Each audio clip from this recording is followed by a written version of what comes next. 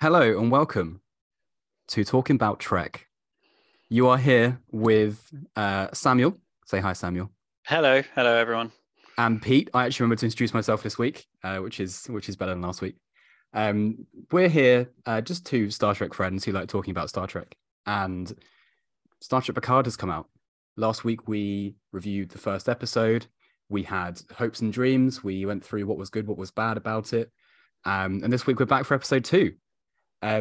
One thing I'd just want to know very quickly, Sam, from you is just to loosen you up a little bit, just to get you in the Star Trek head of mind.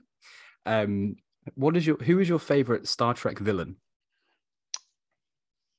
It's a very good question. I think I enjoyed. Oh well, hang on a minute. Of course, Deep Space Nine. Oh, What was the well, I can't remember the Cardassian's name. The Golden Cup. main Golda Cat. Come on, there's no question. Golda Cat is clearly the best villain. He was the most layered, the most nuanced individual. There are times where you sort of I think, to be honest, now I think about it, Star Trek doesn't really do villains that well. No, it doesn't. And Which is actually something that's actually relevant, to be fair. We'll talk about it later. yeah. And I think that, well, I guess more broadly, I mean, Deep Space Nine was probably the only, in my opinion, the only series of Star Trek that had writing that had very well fleshed out characters. And Yeah. therefore, well, do you know what? Golda Cat was a good villain, but Kai Wynn. I want to change my answer. Kai That's a great Wynn answer. was a villain that I just hated so much, Yeah. and therefore probably was a better villain than Golda Cat, because Golda Cat occasionally did things that you were like, maybe he's not such a villain, Yeah. and more being manipulated. Whereas Kai Wynn was for the whole thing, right? Yeah, What about you? I think Kai Wynn is a great answer because the subtlety of Kai Wynn was just Star Trek, wasn't it? It's just really subtle, but really like insidious. And those two characters came together in season 7. Remember when when God the Cup became a Bajoran, Angelo Tanon. I actually remember the name. And they had an affair, right? And they had an They affair. were they were sexually involved And for a while. it was all because Golden Cup wanted to look into the book that Kai Wynn had. Yes. My answer was also going to be Descartes, but I will change it to the Borg, just because I don't think there's really a villain like it in other major sci-fi. They're quite unique, and just played off a lot of the main characters very well. Obviously, Picard, but yeah, I think it's Yeah. probably the Borg. I But think yeah, they made the Borg less scary. I they think they've did. made the Borg less scary now. Voyager. Like, I remember when when I was originally watching TNG, the Borg, and First Contact as well. Or maybe I've just become desensitized to stuff. But I remember in First Contact being legitimately scared of the Borg and of the notion. I think there's a scene where they sort of show cutting off hands and putting on like bionic stuff. Maybe I was just maybe I'm just desensitized to things. And in the I, modern age, it's just now the Borg is less terrifying than they were. But I was terrified in First Contact. yeah, I remember this. I remember the moment when Picard, he finds the crewmate in the holodeck when he's in like the his what's his detective guy's name? Oh, Nikki. No, he's looking for Nikki the He's Nose. looking for Nicky the Nose. Dick. It's like Dick something, isn't it? Yeah. Anyway, but yeah, he sees an assimilated crew member and he has to reach into his guts and like pull out something, or something like that. And Yeah. that was that. I just remember that really scaring me, being the Borg fucked up, man. But yeah, so I think like villains obviously come into this episode, but I think going on to the episode, because there's a lot to discuss. I think the main thing we want to kind of start with is we had a hope and concern from last week. And I just want you to recap what your hope and concern was, and Well, if it came to fruition. my hope was that there would be more Captain Shaw, which we got, and my Yeah, concern was that the whole thing was going to degenerate into some sort of caper, which it did not yet. it did And not yet. I think my hope of more Captain Shaw was good. And you know what? I think I also remember being concerned that they would put Captain Shaw in the role of just being essentially a foil for Picard, just to sort of be the regulations of Starfleet, but not an otherwise being any other character. Again, I think going back to what we sort of said last episode, I very much like Captain Shaw. He makes a lot of sense to me. You know, the whole idea, and we'll kind of come on to this, but the fact that he was kind of like, I think we probably should give up Jack Crusher, to save the lives of everyone on this ship. Yeah. Very reasonable. Very behind this guy. Yeah. I like him as a captain. I think I'd want to be on that ship more than I would want to be necessarily serving for Riker and whatever. So I like that. And the sort of episode hasn't descended into any kind of caper. And I think maybe to your kind of concern, it hasn't made everything in episode 1 sort of irrelevant in some way by them traveling back in time or having to go off and do some other thing, and therefore all of the setup didn't matter. That hasn't happened yet. So I think that's I think my concern hasn't happened. It's definitely just carried on the story and also kept the same threads of characters together for now. They haven't splurged all the new characters at once, and my hope was that they would stick the landing for new characters. It's only Worf so far. And in my mind, I thought that it was 5 seconds, but it was a good 5 seconds. We'll come on to that. But like, I think so far my hope has been fulfilled. I'm okay with what's happening currently. So do you think we're going to complain less about Trek in this one? Because last time, really, what we did was just complain about. Well, weirdly, we sort of complained about Trek and then actually gave it a reasonably good review. But I spent most of the time complaining. Maybe it was just me ranting about various aspects of it, and then was like, "But yeah, it's quite good." Do you think this time we're not going to rant about it, or do you think we'll agree on the ranting points as well? I think this time we don't have 2 seasons to trash on from previous times. I think that was a big ranting of last time. But also, I think I'm definitely okay. So I watched episode twice, and the first time I watched it, I was like elated. I was like, that was amazing.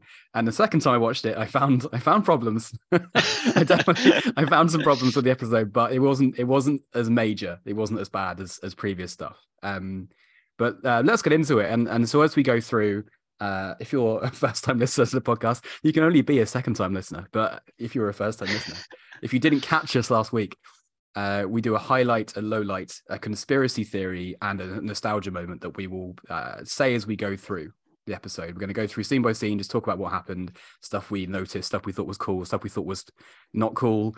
And then at the end, we will give the episode a score out of 5 bars of Gold Press Platinum. So we open on... sorry, Sam, you're going to go? No, go. I'm excited. Okay, cool. We're going to start with opening on, what we open on is Jack Crusher 2 weeks earlier. But what we really open on with is a 70s rock song, which not going to lie, the first second this happened made me so nervous because whenever they try and make Star Trek like cool like this, it really gets to me. But they open with the rock music playing, and we come into Jack Crusher. He announces his name as Jack Crusher. He's being stopped by the Fenris Ranger Police, which is the people that 7 of the 9 like ran away to where she was before was the Fenris Rangers. Oh, good. Those are some good knowledge there. Like, to be honest, I wanted to jump in because go for it. Jack Crusher in general is my low light so far of the season. Okay. And I guess we'll kind of get more into this as we kind of go through it. But this whole introduction and the way he is subsequently in the episode, he is, as a character, he is a little bit archetype. Well, very much just an archetype.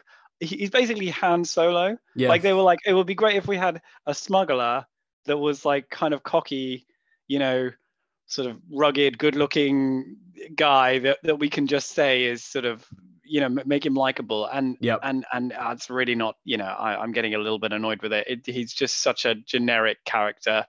I don't really believe he would respond in the way he does respond when we kind of get more into the episode. So I'm with you. That opening was all very much not inspiring for the rest of the episode. So straight away, that was my low light. Straight into the low light. I love that. Yeah, exactly. There's a point where, so I actually saw an article this week saying Star Trek finally has its Han Solo, and I was like, no one wants that. That's not what anyone's been asking for. My other thought was it was just Guardians of the Galaxy. It was a guy on a ship who's a smuggler, who's a cocky, intelligent con man. It was just, and it's 70s rock music. It was literally Guardians of the Galaxy. They did that. And again, we're not really looking for that. And I agree. I think he trying to insert this. It's like kind of when I inserted Wesley Crusher, it was to like get the younger audience in. It almost feels like they're doing that again with Beverly's son, but this time it's like a badass Wesley Crusher. Do you think that this is not? Do you think this is us being too Star Trek about this? Do you think we're like Star Trek is?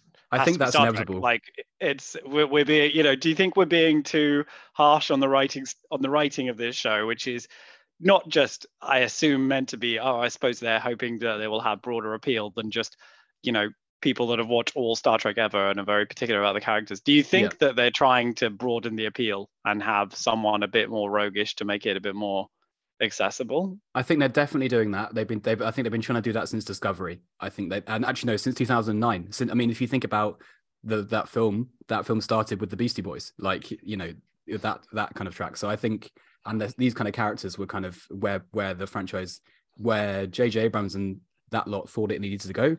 I think maybe we are being a bit particular, but at the same time, you're right. It is just, if this was any show, it is just such a trope. It's such a an obvious, this is the cool guy, and so that's definitely an issue, I think, and I understand why that's your low light, and considering how prominently he features in the episode, I can understand why you might not be too happy. I mean, he said it a lot, but anyway, we do see that whole thing, and what happens at the end? He's smuggling medicine, but he's also smuggling weapons. He's smuggling weapons. He bribes the Fenris Rangers, or he thinks he does. He also has Romulan ale, which he says is for sterilization, which is quite funny. Good to see Romulan ale in there as well. A little throwback.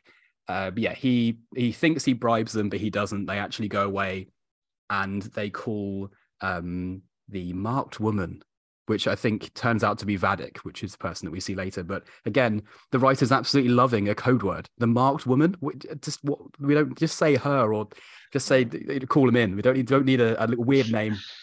And also, at one point, Jack Crusher, and this is kind of overwriting this stereotype, says mon ami. And I think that was like a little like, oh, maybe he has some French heritage. Maybe he's Picard's son. I don't know. I remember strange. It sounded stupid, and it was a little bit. It wasn't a good.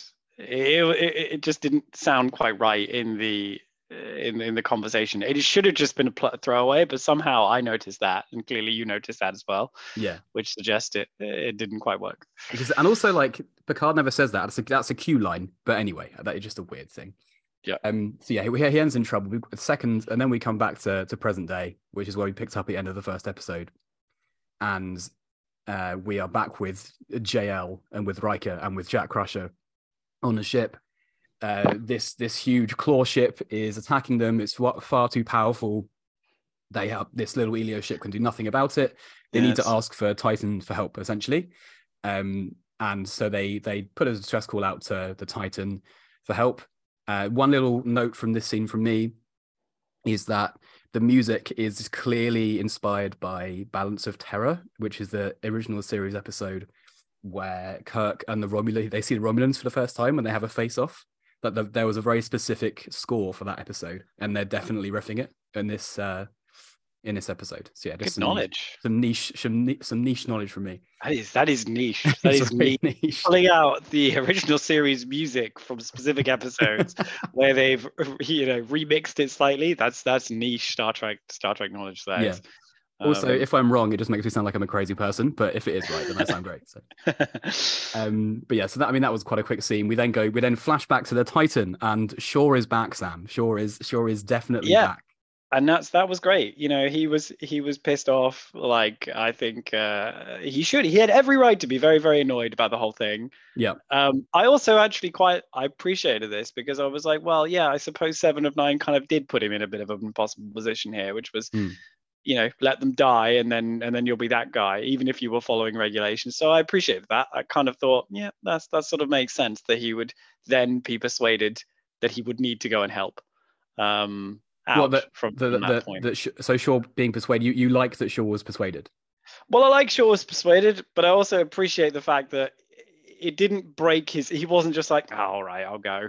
he was put in a position which was sort of impossible. Either he lets these people die, which was sort of Seven of Nine's argument. Either you can go, either you go and save these people that have just put out a distress call, and then you can be the person that saved them, or you don't save them, but they put out a distress call, and everyone will think you're an absolute arsehole forever. They're presumably Picard and Riker have a reasonable amount of friends within high places in Starfleet. They're those guys from the TV show, Exactly. It's probably not going to do a lot for his credibility. So I think I quite like that. It put him in an impossible position. So he was like, all right, I better. I will jump ahead to with that. That's a bit further along, but I will jump ahead to it because although I think it was good that he did go help, the line that Seven said to convince him is probably isn't my low light. It's down there. Like she says, you could be the hero who saved heroes, or the captain who let two legends die. It was so like out of place, and it just really annoyed. To be honest, that actually, I might disagree with you a bit here. That actually really annoyed me that was the thing that made him think, oh, you're right. They are amazing. Do we disagree Everyone on knows this? them. Yeah, maybe. I think this is good. This is podcast gold. I think the sort of thing about that for me is that later on, Shaw is making the decision, I'm not going to put lives of my crew at risk for these two people, right? Or for Jack Crusher or for anyone else. But he's already done that. He already does that earlier in the episode when he decides to go and help in the first place.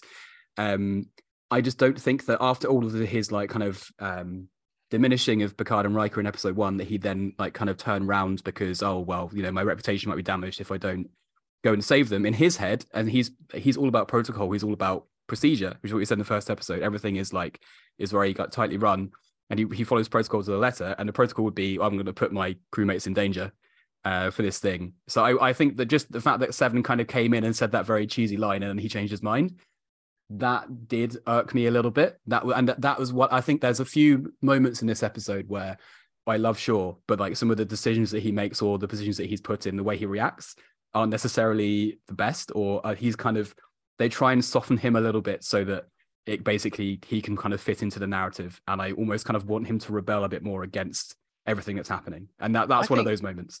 I mean, I sort of see that, but I guess I'm sort of like, well, I'm assuming he didn't know when Seven's like, oh, he's put out a test call. I'm assuming he didn't. I mean, the Titan is a pretty powerful ship, right? Yeah. So I'm assuming he's thinking, whatever I get out of there,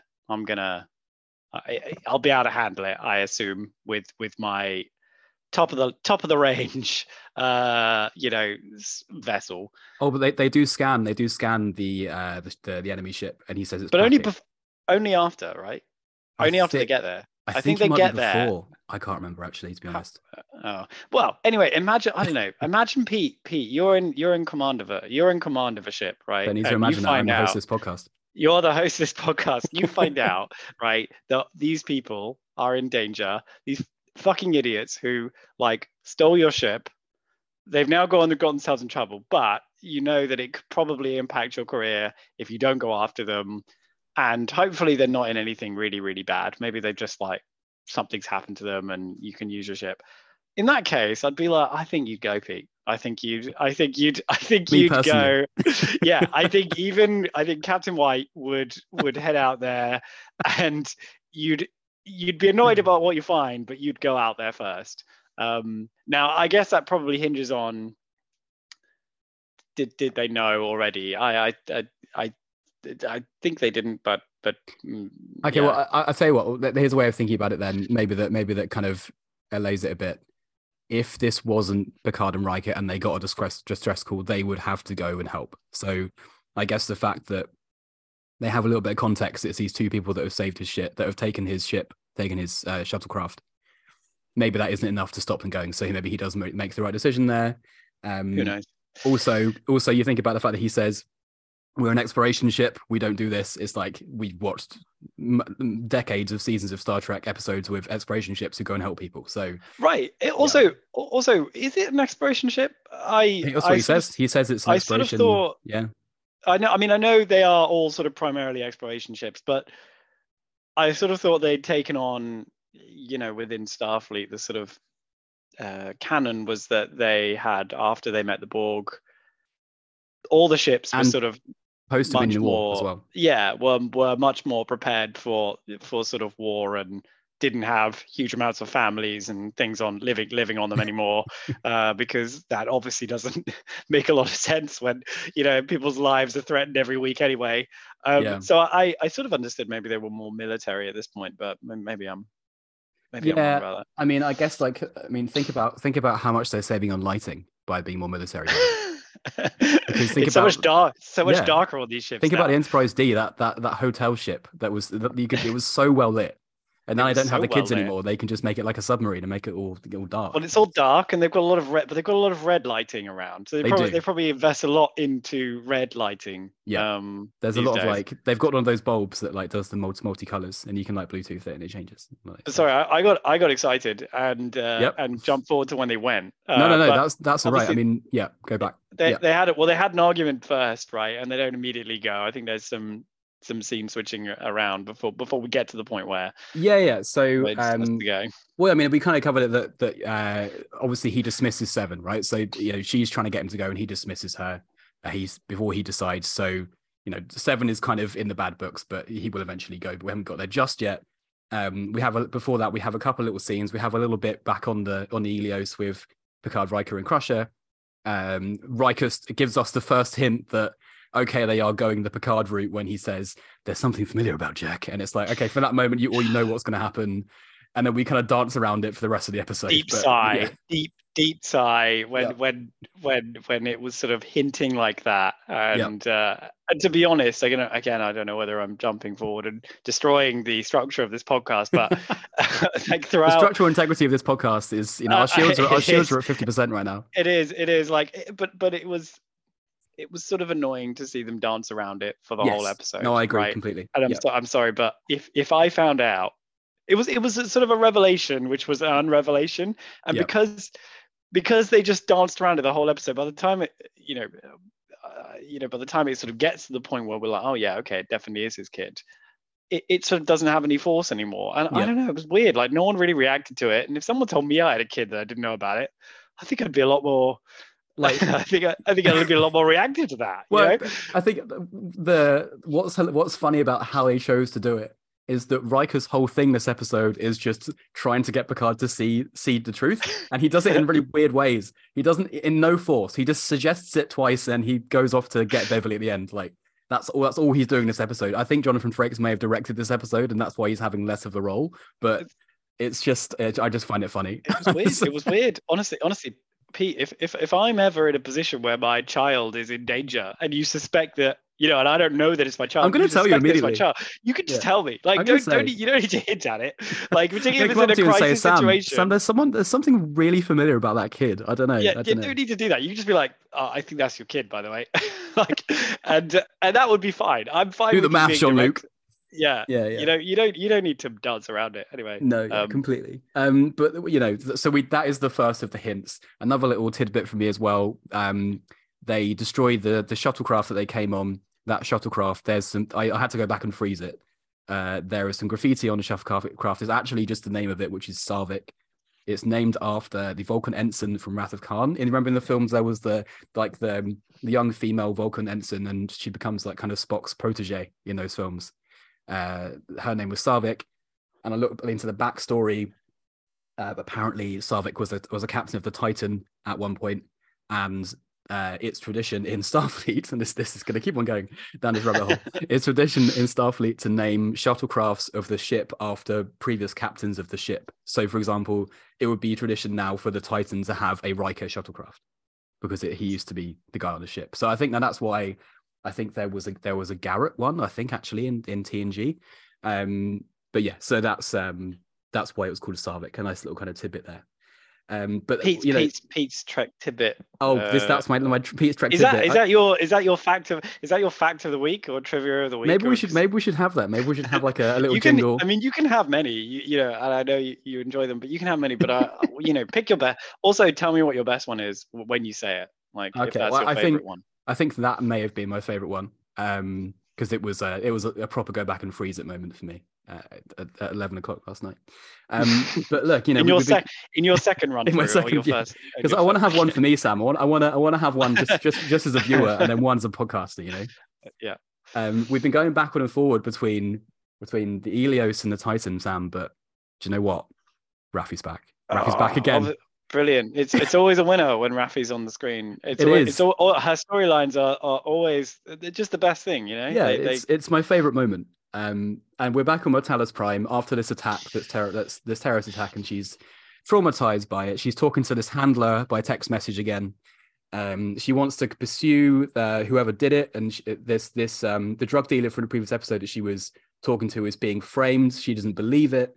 She thinks it's someone else. She's got a lead to this Ferengi called Sneed, which is a great little name, Sneed. Sneed. And she wants to go interrogate him, but the handler is telling her to disengage, telling her to stop. And she is. Episode? Sorry, title of the episode. It is the title of the episode. Is that? Yeah, absolutely. Yeah. The episode named after Raffi. Do you think? Well, I guess Raffi's. Well, so many. There's a lot of disengaging and engaging later in the episode. I think it's a general theme of the episode. Disengaging. But predictably, in something that everyone saw coming a million miles off, Raffi does not want to disengage. Does she? Imagine if she had. Imagine if that was her story. She was like, you know what, Starfleet Protocol. I'm just going to leave it. I'm just going to leave it. Yeah. She of course doesn't do that. But that is when we do switch back to the Titan at that point, and that is the point when the Titan, Seven does finally convince Shaw to go and help out, and we are back in that situation, and we are at the point where Picard, Riker, and Crusher are coming under severe attack now. Picard, and this is before the Titan shows up, and they're just trying to deal with it. Picard puts up transport inhibitors, which he just seems to just have. He just needs to carry around. Sorry, where did they all come from? Like, I don't know whether he replicated them or what, but he just got them, in case he needed them. I mean, maybe he just always has that, just in case. But it a very kind of like Deus Ex Machina way of proving that they want Jack Crusher, because he puts them up, and just as he turns on the last one at that very second, they try and beam Jack away, and they can't. So they know that that the enemy wants Jack, and that was a really kind of elaborate way of something which could have been quite easy, which could have been the person could have just come on the screen and gone, "I want Jack Crusher," but instead we had this whole thing with the transport thing. Yeah. And then they try to board, and there's this kind of really weird bit where they try and board, and there's some of the bird skull aliens down the side of the ship. Riker gets what is essentially a thermal detonator and just chucks it at them, and stops them coming in. And then he comes back and says, "I think we've stopped them. I think we proved that they're sending their forces to their deaths or something." And all he's done is thrown one grenade at them. Riker is very confident in his show of force there, that they won't attack again, despite the fact they've got this giant ship with presumably huge amounts of resorces. No, but Sam, Riker has thrown a grenade at them now, and they know, Yeah. So that's the end of it. Sorry, go for it. No. I mean, that's it, right? They're done, and then I think the next part is where. Are we back? Well, hang on. Are we back with Raffi? Are we back with the bit we don't care about? No, this is no. Or are we still right now we're with the interesting bit still. We stick with the interesting bit late, and this actually, Sam, is my highlight of the week. Is it the Titan flying between the two? It is in general ship shenanigans in general. It's those two moments. There's the first one being the Titan just warps straight into the middle of the tractor beam, which I thought was great. That was so good. It was very. I mean, if you're talking about like throwbacks, that felt very First Contact. Yes. Yes. It's the Enterprise kind of coming in front of what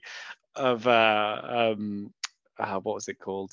I can't remember the Dominion warship. My memory's so bad. Why is my memory so bad these days? Have you even seen Star Trek? Yeah, I don't know why. So they're in front. In that battle, Worf is saying, he's going to prepare for ramming speed. He's going to ram the ship. He's going to ram the ship into the Borg cube, and then it's the Defiant, isn't it? It's Worf on the Defiant.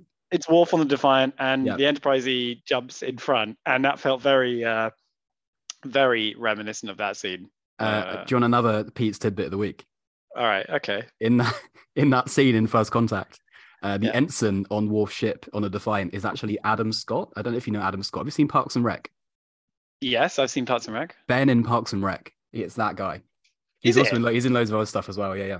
Yeah, I mean, he's in Severance, right? Yeah, he's in Severance. Yeah, he's the Severance guy. He's the Exactly. main guy in Severance. That's Adam Scott. Adam Scott is in that scene. I had no idea. Yeah. I must want to go back. The guy who's like, our weapons are gone, and Yeah. I think We're we gonna should die. abandon ship. And Worf's like, no, we shall not, we shall not. And he's like, oh fuck, and then he's like, there's another ship, and presumably is very, very relieved and happy that the Enterprise shows up and he doesn't have to die for no reason. Yeah, exactly. That was Adam Scott. But it happens again in this episode. I think it's basically the same shot. I wonder if it was a reference deliberately. By the way, that's my favorite. That's my favorite personal tidbit that you've done so far. Oh, thank you. Yeah, if you could give me a personal rating at the end for I'll give you a rating on your tidbits as well as the episode. Exactly. That was good. But yeah, so we're back. Shaw is rammed in the way of the tractor beam. He beams everyone on board, including Beverly in her little pod. And he then says, beam them all on board. We're basically a hotel now, which, I mean, is got to be a reference to the fact, like we were saying earlier, that the Enterprise D, everyone used to see it as a hotel because of how it was so against all other sci-fi tropes. It's a nice little bit there. Obviously, it's a little fake drama. They try and get them back. But Picard's little device, his little transport inhibitor, to stop them, so he has to shoot them before they can come over. But they do finally get back, and Beverly has gone straight to sickbay. We are then back, Sam, with the people that we don't care about, which is Raffi. And this is the Raffi meets her ex scene. And not more Raffi. More Raffi. I know. And so she meets Jay, who's her ex-husband. They have a kid together and a grandkid. And she kind of goes under the guise that she wants to see her son, but actually she wants a intro to Sneed because Jay seems to run this scummy bar that they meet in, this like dive bar. He seems to run it. And I did like this scene the first time I watched it, right? I was like, okay, we're grounding Raffi a little bit. It's a little bit more sympathy towards her when she's around other people who are kind of aware that how much of a mess she is. It's better than when she's around Picard, who's just trying to do something, and then she's just kind of having a bad time around him. Doesn't really work. This was better. But watching it back the second time, I realized that Jay, this supposedly responsible parent, is judging her. He actually runs this bar that has gangsters in it. That was my issue. It's his bar. And he's apparently a responsible parent. Yeah. But she's asking to meet in his criminal bar that he runs to meet a criminal, and he's like, no, that's obviously bad. I'm not going to let you. And even though our son is in no way involved in this, I'm going to be judgy about you doing that. Yeah, that was so strange for me. He says that he chose his art and he chose his son, but he also still works in this dive bar. So weird. What a weird little kind of put together that was. It is weird. I don't know. I guess I'm with Raffi. The problem is I just don't. This seems very. I guess I'm sure it will all link together at some point. I'm sure that whatever they're doing is going to connect to Vadich and the Riker and Picard and Jack Crusher, and it will be interlinked. But right now, it's just this sort of random side story thing that I just don't really care about at the moment. And Raffi by herself, isn't a particularly compelling character. No, she's not really carrying it, is she? It's not really the same. So I'm like sigh whenever this comes on screen at the moment. Yeah, and again, a lot of Raffi in this episode. Again, it's basically two main storylines, and she is entirely one of them. But yeah, Jay the altruistic dive bar owner asks her to choose between Father of the Year. Yeah, choose between my son or this drug dealer, and I'm gonna just do either one. But I will put you in contact with this gangster, but you have to choose him or our son. And she chooses the gangster, obviously, because Raffi is a terrible parent, apparently. And so that's that deal's kind of set up. We then go flashback to the Titan. They are now in the mix of this whole terrible situation. I think it's LaForge says captain, and now all three of the captains say what back. There's clearly this power dynamic going on between Shaw, Riker, and Picard. We have intro to Vadich flashes on screen. What did you think when you first saw and kind of experienced Vadich, Sam? So Vadich is wildly over the top as a sort of villain. Smoking the whatever it was, some sort of space cigar. Again, or sitting Space in a cigar. what the lighting is bad on this ship. They don't want to. None of them, I guess, like well-lit ships. They all want to live kind of in darkness, and you want to know that she's a bad person. She's well-lit ships are very 30 years ago. It's quite dingy. This person's ship. Is it Vadich? I think is it? Am I saying that right? Vadik. Right. Yeah. But I did find her to be quite compelling. Yeah.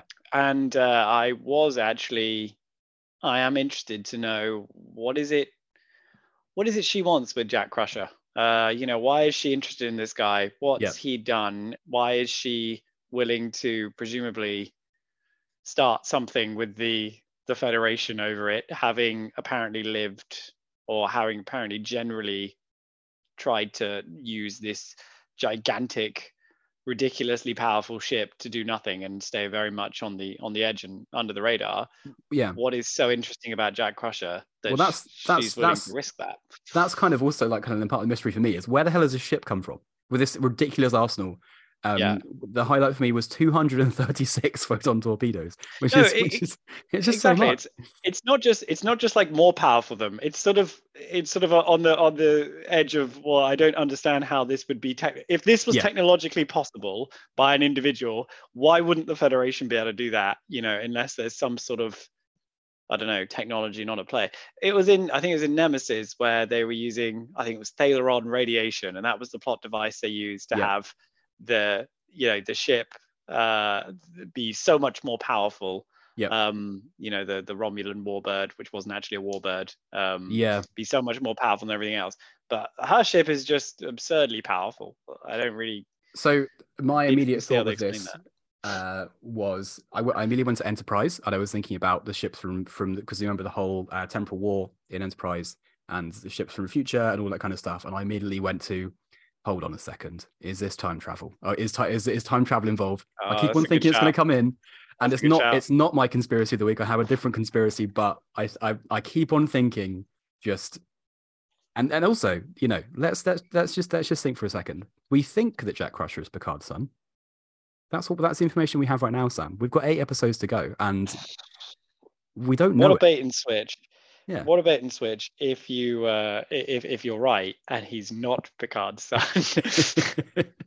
It is just Jack Crusher from the past, transported to the future with this really crazy ship. If Riker's made all those really helpful hints, and he's going to look like an absolute fool if it's not his son anyway. Yeah.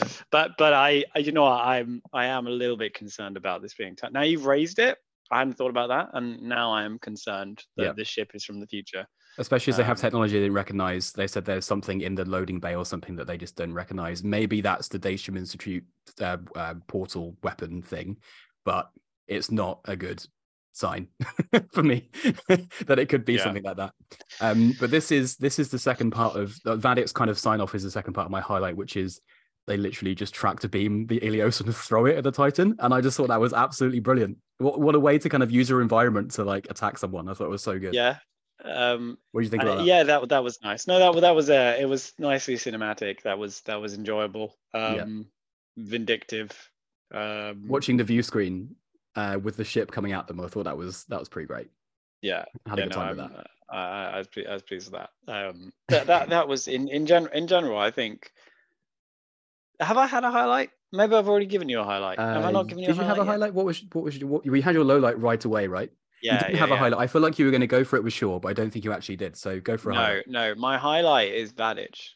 I think Vadich is yeah. I know. I'm surprised too. Unexpected. I thought Vadich was an interesting character. She's a new character. I thought I'm genuinely interested to know what could be going on here. And she was a bit creepy. She wasn't. She was quite over the top, but in a sort of interesting way. And I want to find out more about what Vadich is really doing and why she has this thing. I'm now a little bit concerned that you might be right and that she might be from the future. And I think in general, I really want to avoid this becoming a time travel caper. So do I. But I'm hoping it won't. And she will have an interesting motive. Yeah. Rather Well, than some sort of shit contrived motive for why yeah. she wants to kill Jack Crusher. She says she's a bounty hunter right now, but I don't think I believe that. No, I I mean, again, think, why would she be interested in? I mean, surely not, because why would she be interested in again getting into something with the Federation, which presumably she's been trying to avoid for a long time if she's yeah, been on the down low. yeah. This is the for, edge for of that. Federation space, though. This is this is the Wild West. It's lawless. Yeah. One thing that I didn't like about that Vadic scene was that the classic narrative trope of you have 1 hour. She, in that situation, she wouldn't bother with that. She'd just be like, hand him over, I'm going to blow you up, and just like tell me right now. I thought that was a bit silly. Yeah. But give them a chance to think of a plan to escape. Exactly. I'll try and give them one. But we have that set up for the rest of the episode, which is this hour of them trying to decide whether to hand over Jack Crusher or not. And in this kind of little bit where they first start arguing about it, Shaw basically gets very pissed off about the whole situation. He's like, you guys have fucked us over. Picard and Riker have fucked us over so much. Seven's gone with them. Seven, you're relieved of duty. So Seven is now completely just out. Seven's just like, not first officer anymore. You're gone. Which I think is probably fair considering that she completely went against him in the last episode. Yeah. Yep. I'm very supportive of Captain Shaw in that. Yeah, Shaw is, he doesn't once put a foot again wrong. He's making solid command decisions over and over again.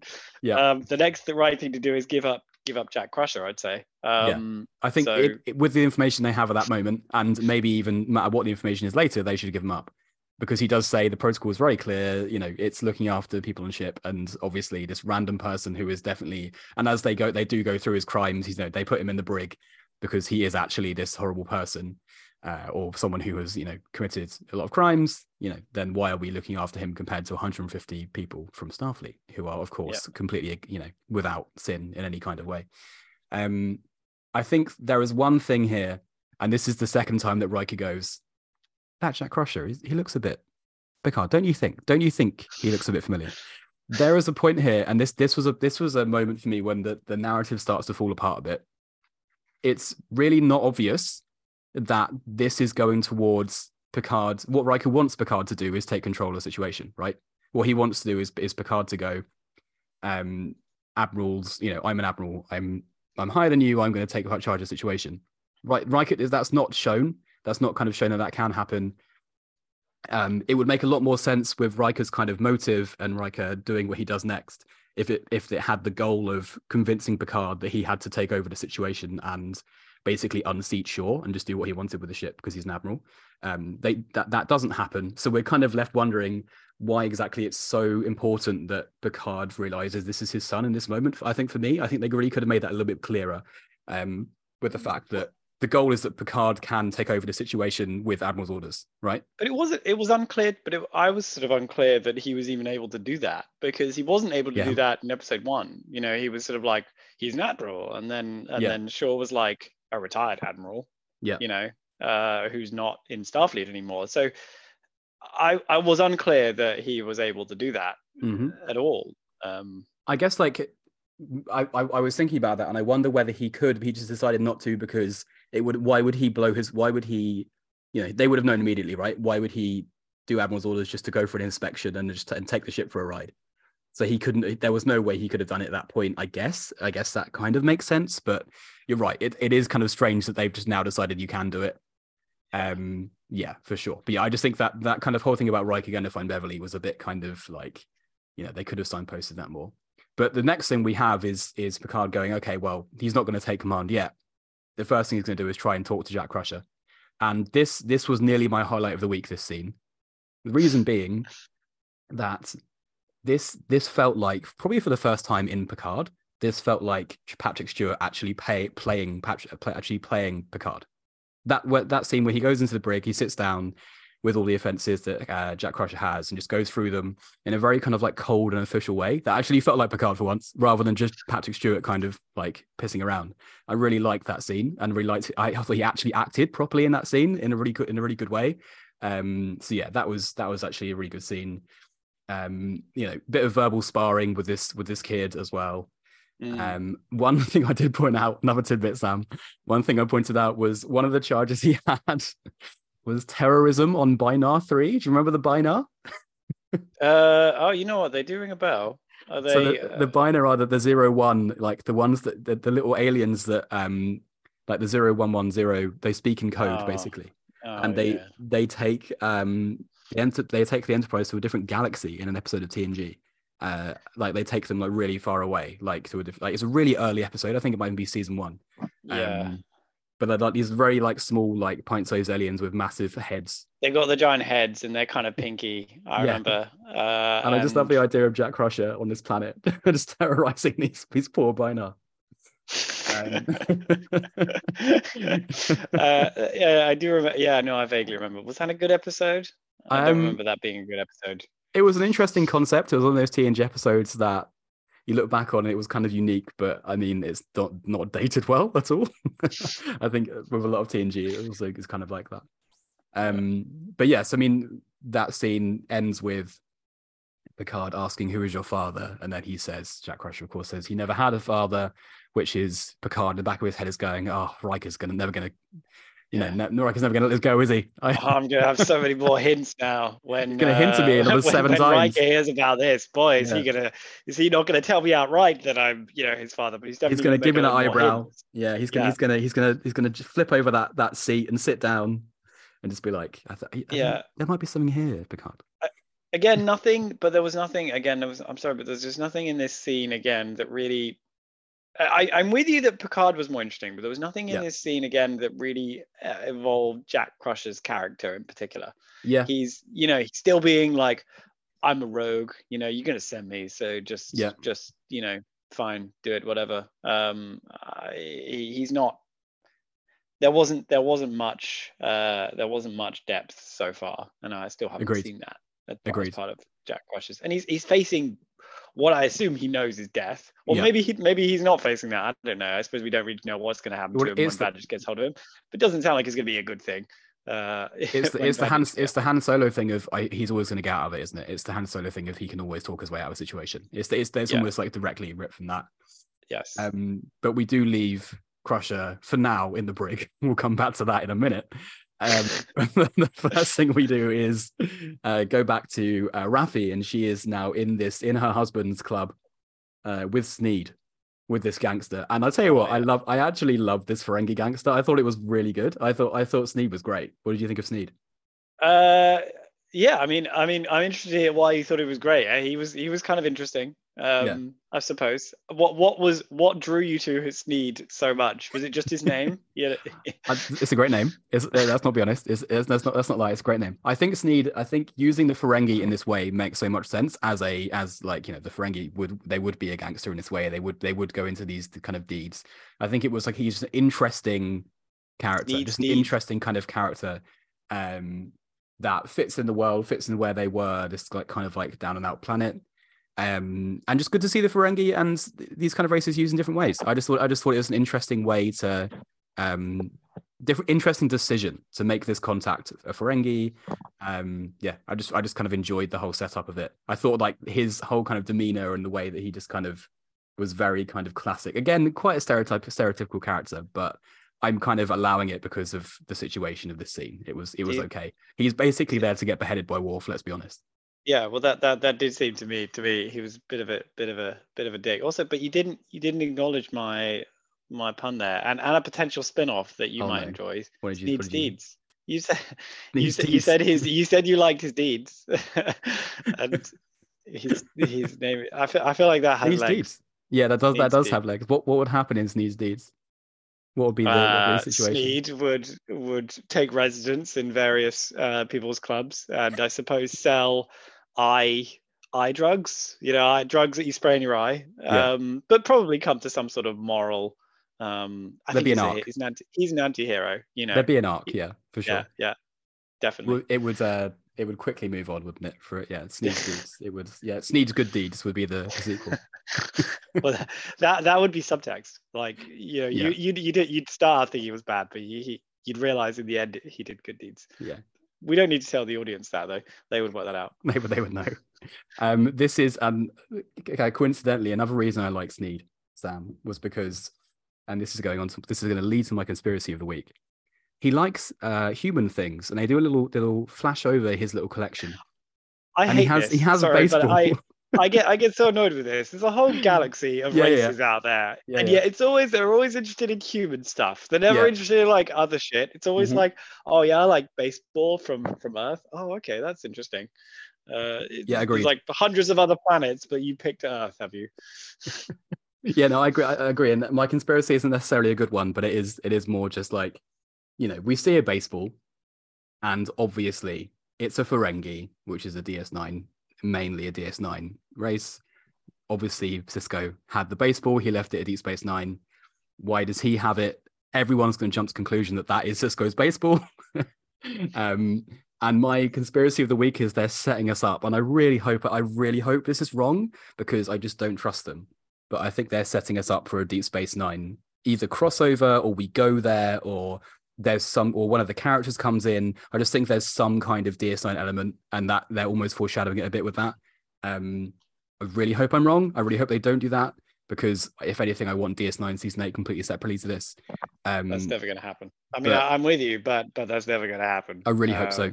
I was in like that. Yeah, I know. Season 8 is obviously not going to happen. But I think, because it is I think it's the 30-year anniversary of DS9 as well this year. Yeah, I think so. Or something like that. One of those anniversaries. But I just really worried that they're gonna just like shit on DS9 basically in some way. I just want them to leave it alone. Basically, I don't want them to do a kind of a piecemeal return to it. So seeing that baseball, I'm like, writers, stop thinking about DS9. Leave it alone. Leave it alone. You think Sneed is in fact Nog?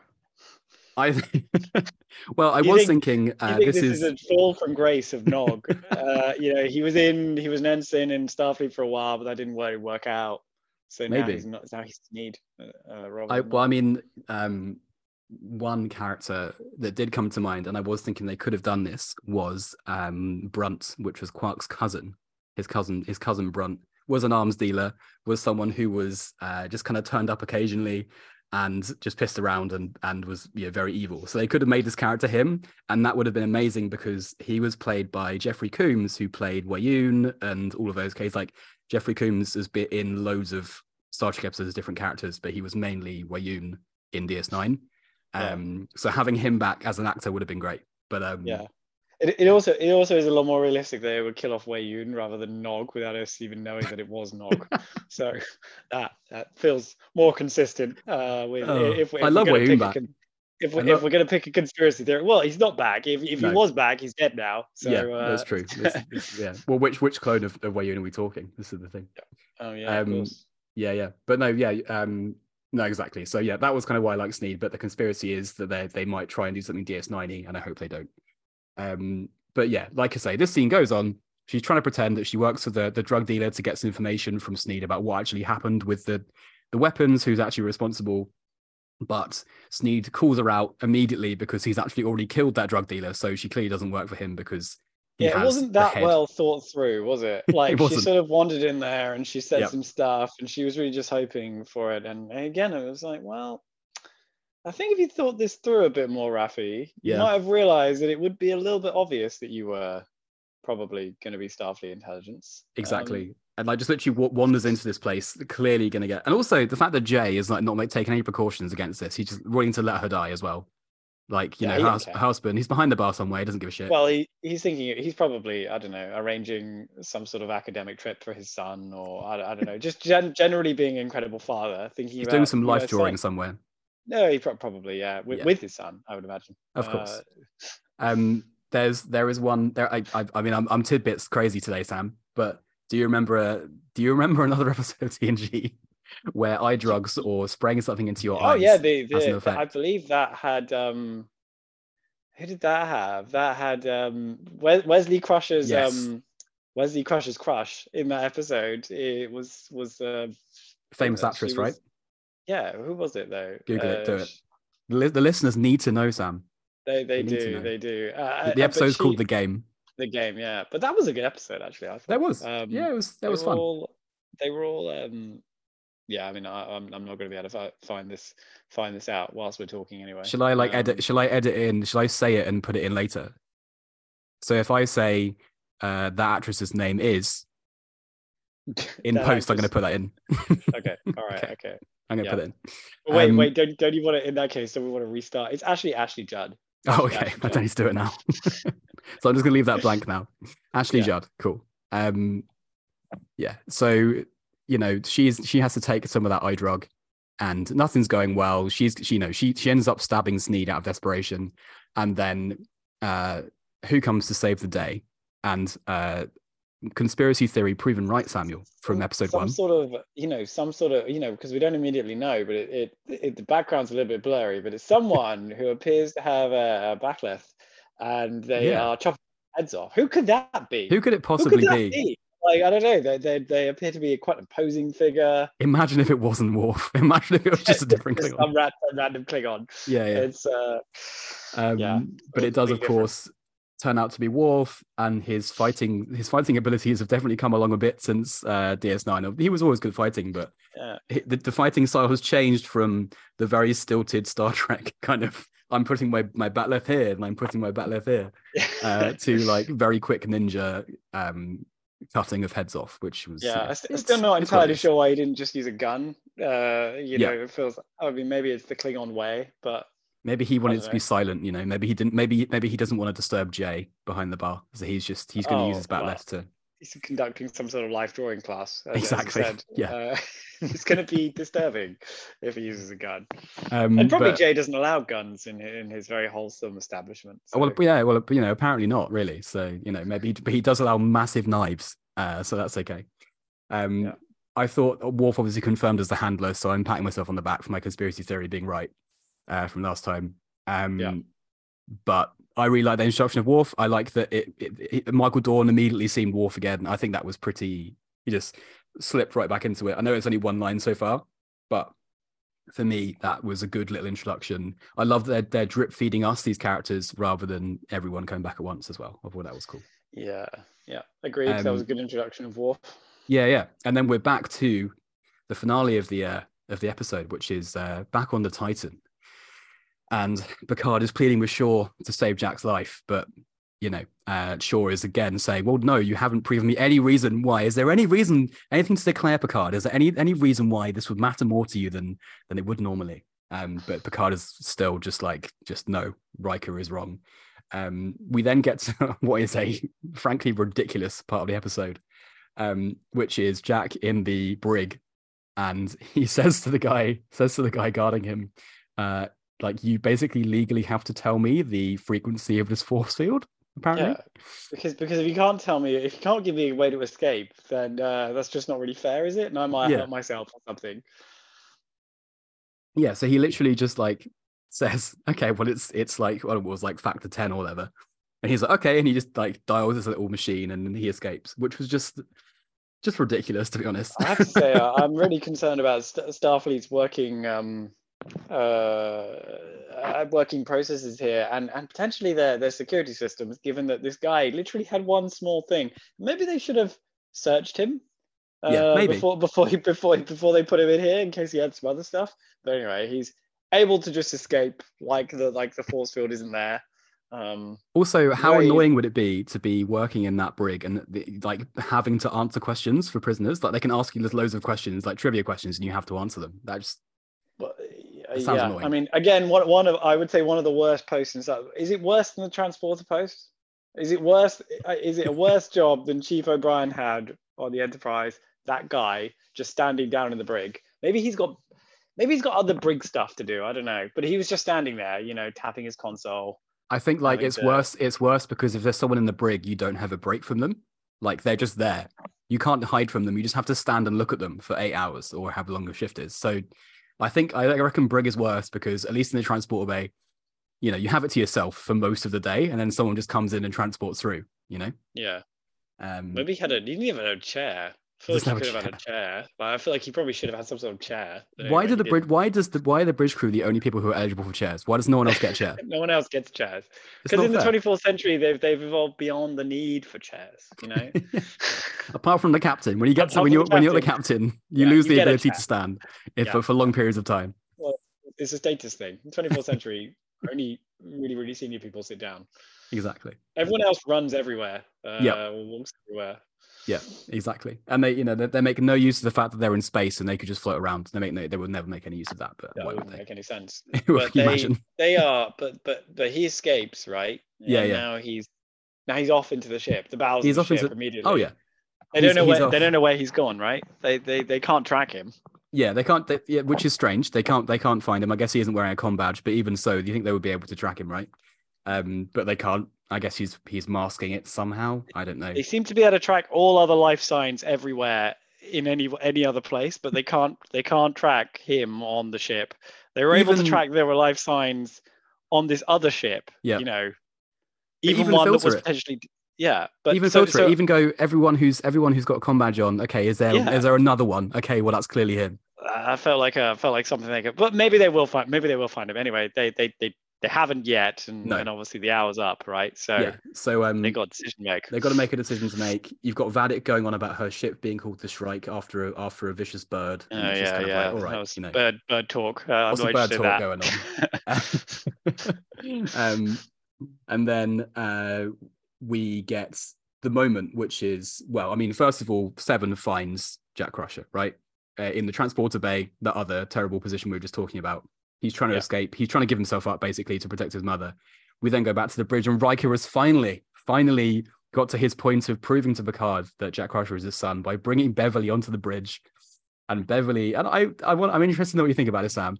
Beverly just looks at Picard, and Picard knows immediately. Oh shit! It is my son, isn't it? A large, the plot twist that we didn't see coming. That in fact, yes, Jack Crusher is your son. Yeah. Just from that look. Well, the thing was, I guess I was thinking about this. I mean, maybe he knew. Maybe he's known. Maybe he knew that they had a lot of unprotected sex, and then she left. And maybe you'd think in the 24th century contraception would have come along a bit. Yeah, no, but apparently not. You know, he knew they'd had sex and the condom broke. So maybe he's always suspected. Again, structural integrity is not great with those 24th century condoms. No, I mean exactly, and he knows, with that look, that single look. I can't remember. Did she just nod, or does she? She just looks at him and like tears up a little bit, and like a little bit. Yeah. So he's Picard's, like, fine. Yep, he's my son. And that's when he goes, Admiral's orders. Admiral's orders. You're saving my son. Yeah. And at that point, you got to be pissed off if you're sure, right? Yeah, for sure. But Shaw kind of, I mean, so this is, do you think that Shaw should challenge him? Because he doesn't challenge him. He just goes, oh, okay, he's your son then. All right, fine. Do you think he should try and stop him? Does it make sense for him to narratively stop trying to stop an admiral from saving their own son? I mean, probably, but again, 150 lives. Doesn't matter who the parents are. Yeah, I mean, I suppose if he's been so like, we're going to give them up, maybe you would. I don't know. I'm still not sure I really understand whether Picard is a valid admiral. I suppose if he is and he's using admiral's orders to try and save his son, maybe that's a tide you wouldn't want to try and swim against. I guess so, but because they all seem to start responding to his orders anyway. Yeah, like when he starts giving orders, so maybe he's just pulled rank. That is true. But I did kind of thought that was another kind of moment for me when I was like, I kind of wish Shaw had railed against him a bit more than he did. I wish he just hadn't kind of gone, oh, fine. But I guess we're at the end of the episode. We've got to move the plot along. So yeah, no, I think you're right actually there. I think, to be fair, and thinking about it, I think you are right there. I do agree with you on that, which is he probably should have been like, come on, like, we're still gonna lose. We're still all gonna die. If we do this, we think we're pretty sure this ship is just gonna destroy us immediately. Should we really not give up this guy who wants to give himself up? And at the very least, go like, relieve me of duty because I don't want to be a part of this. Like something like that. Just like there should have been something rather than just kind of going, fine. Some sort of dissent, I agree. You could have gone into that brig with the factor 10 frequency force field, and it would have made more sense. But anyway, so Picard is now in charge of the ship. They choose to go against Vadik and keep Crusher and run from them, and Vadik pursues them. And we end with Picard saying engage, which is, I'm guessing, both of our nostalgia moments of the week. Picard saying engage. Agreed. And So this is we're at the end of episode 2. I think we got a lot of things happen this episode, Sam. But obviously, just like last week, what I want to know from you is you have 5 bars of gold pressed at them. How many bars 5. are you giving this episode? It's still not hit for me. I think I'm going to say probably 3.5 again. Yeah, it's a little bit too Jack Crusher heavy, and Jack Crusher isn't really a strong enough character for me. I said it before, they danced around the fact that he was Jack Crusher in an annoying way, and which sort of robbed it of its significance when it actually eventually was it, because it wasn't. It was then like, well, yeah, we've Riker's been hinting this for you the whole episode, so of course it is. He's been sneaking around, whispering to Picard. Yeah, you could.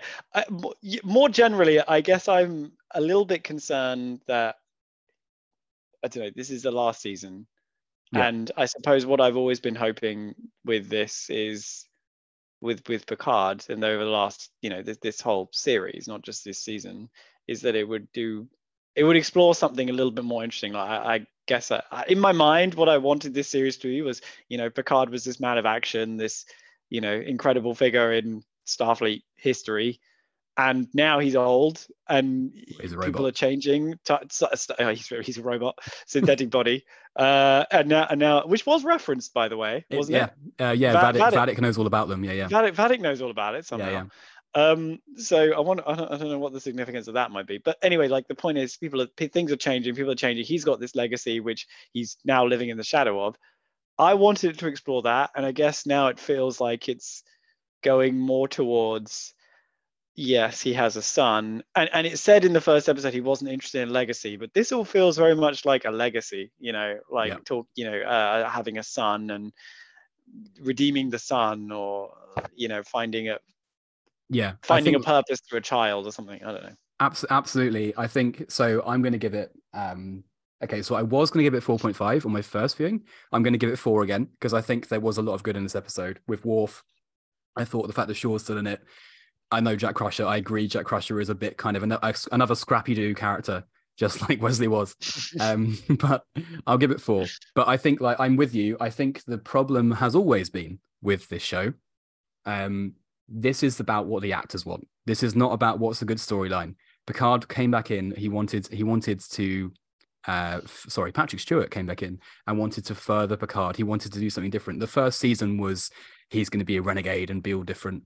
The second season was about his past and about his mother, completely randomly and pointlessly. And now this third season is basically the cash-in with all of the other cast, and all of every single member of the cast that's come in. There's been so much chat about this. I watched the cast interview.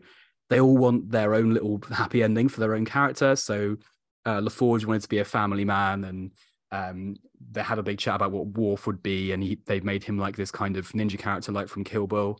And yeah, I think Picard is just this kind of, he's always felt like a bit too much of an action hero throughout the show. And yeah, I don't think they've actually properly, if it was Ronald Moore writing it, the original writer of TNG and DS9, I think you'd see Picard in a lot more, maybe less favorable light, and it would have been a lot more interesting. But it just seems like it's so kind of, Picard is the hero, and things are going to work out all right in the end, and he has this love interest, and I don't know. It's just I'm very much with you on that. Like, the thing that's a little bit disbelievable, and the thing when I think about it, is I don't think Picard would have made a very good old man. In the story, he's a very sort of austere, serious person that likes action and order. Yeah. And then you get old, you become a bit sort of, I don't know, not irrelevant, but less relevant than you were. Yeah. And I don't know. I think it would have been interesting. I wanted to see, how do you cope with the fact that you have a legacy that is bigger than you will ever be? Yeah. And I'm a little bit sad that it doesn't look like they're going to explore that at all. No, it's just or how relationships change or anything like that as you get older. I mean, he says it right at the beginning, right? He says, I don't want to, he goes back on it immediately with the memoirs, but he says, I don't want to think about legacy. I just want a new adventure. And I feel like that's exactly what Patrick Stewart said to the writers, is I want a new adventure. I don't want it to be about TNG. and I think that's a great shame, like you say. Yeah. So I think wrapping up this second episode, as always, I want one hope from you and one concern from you for next week. All right. Well, my hope is that if my hope is that Vadic, sorry, I keep saying it Vadic. You think of the Man Vidic when you say that? Yeah, I think I am thinking of the Man United centre back from the noughties. Exactly. He's always on my mind, Mandy Vidic. Yeah, he's always somewhere. Yeah. I guess I think what I'm thinking is that assuming we find out Vadic's intention over the next episode or 1 to 2 episodes, I would like it to be I just want it to be not a stupid plot device.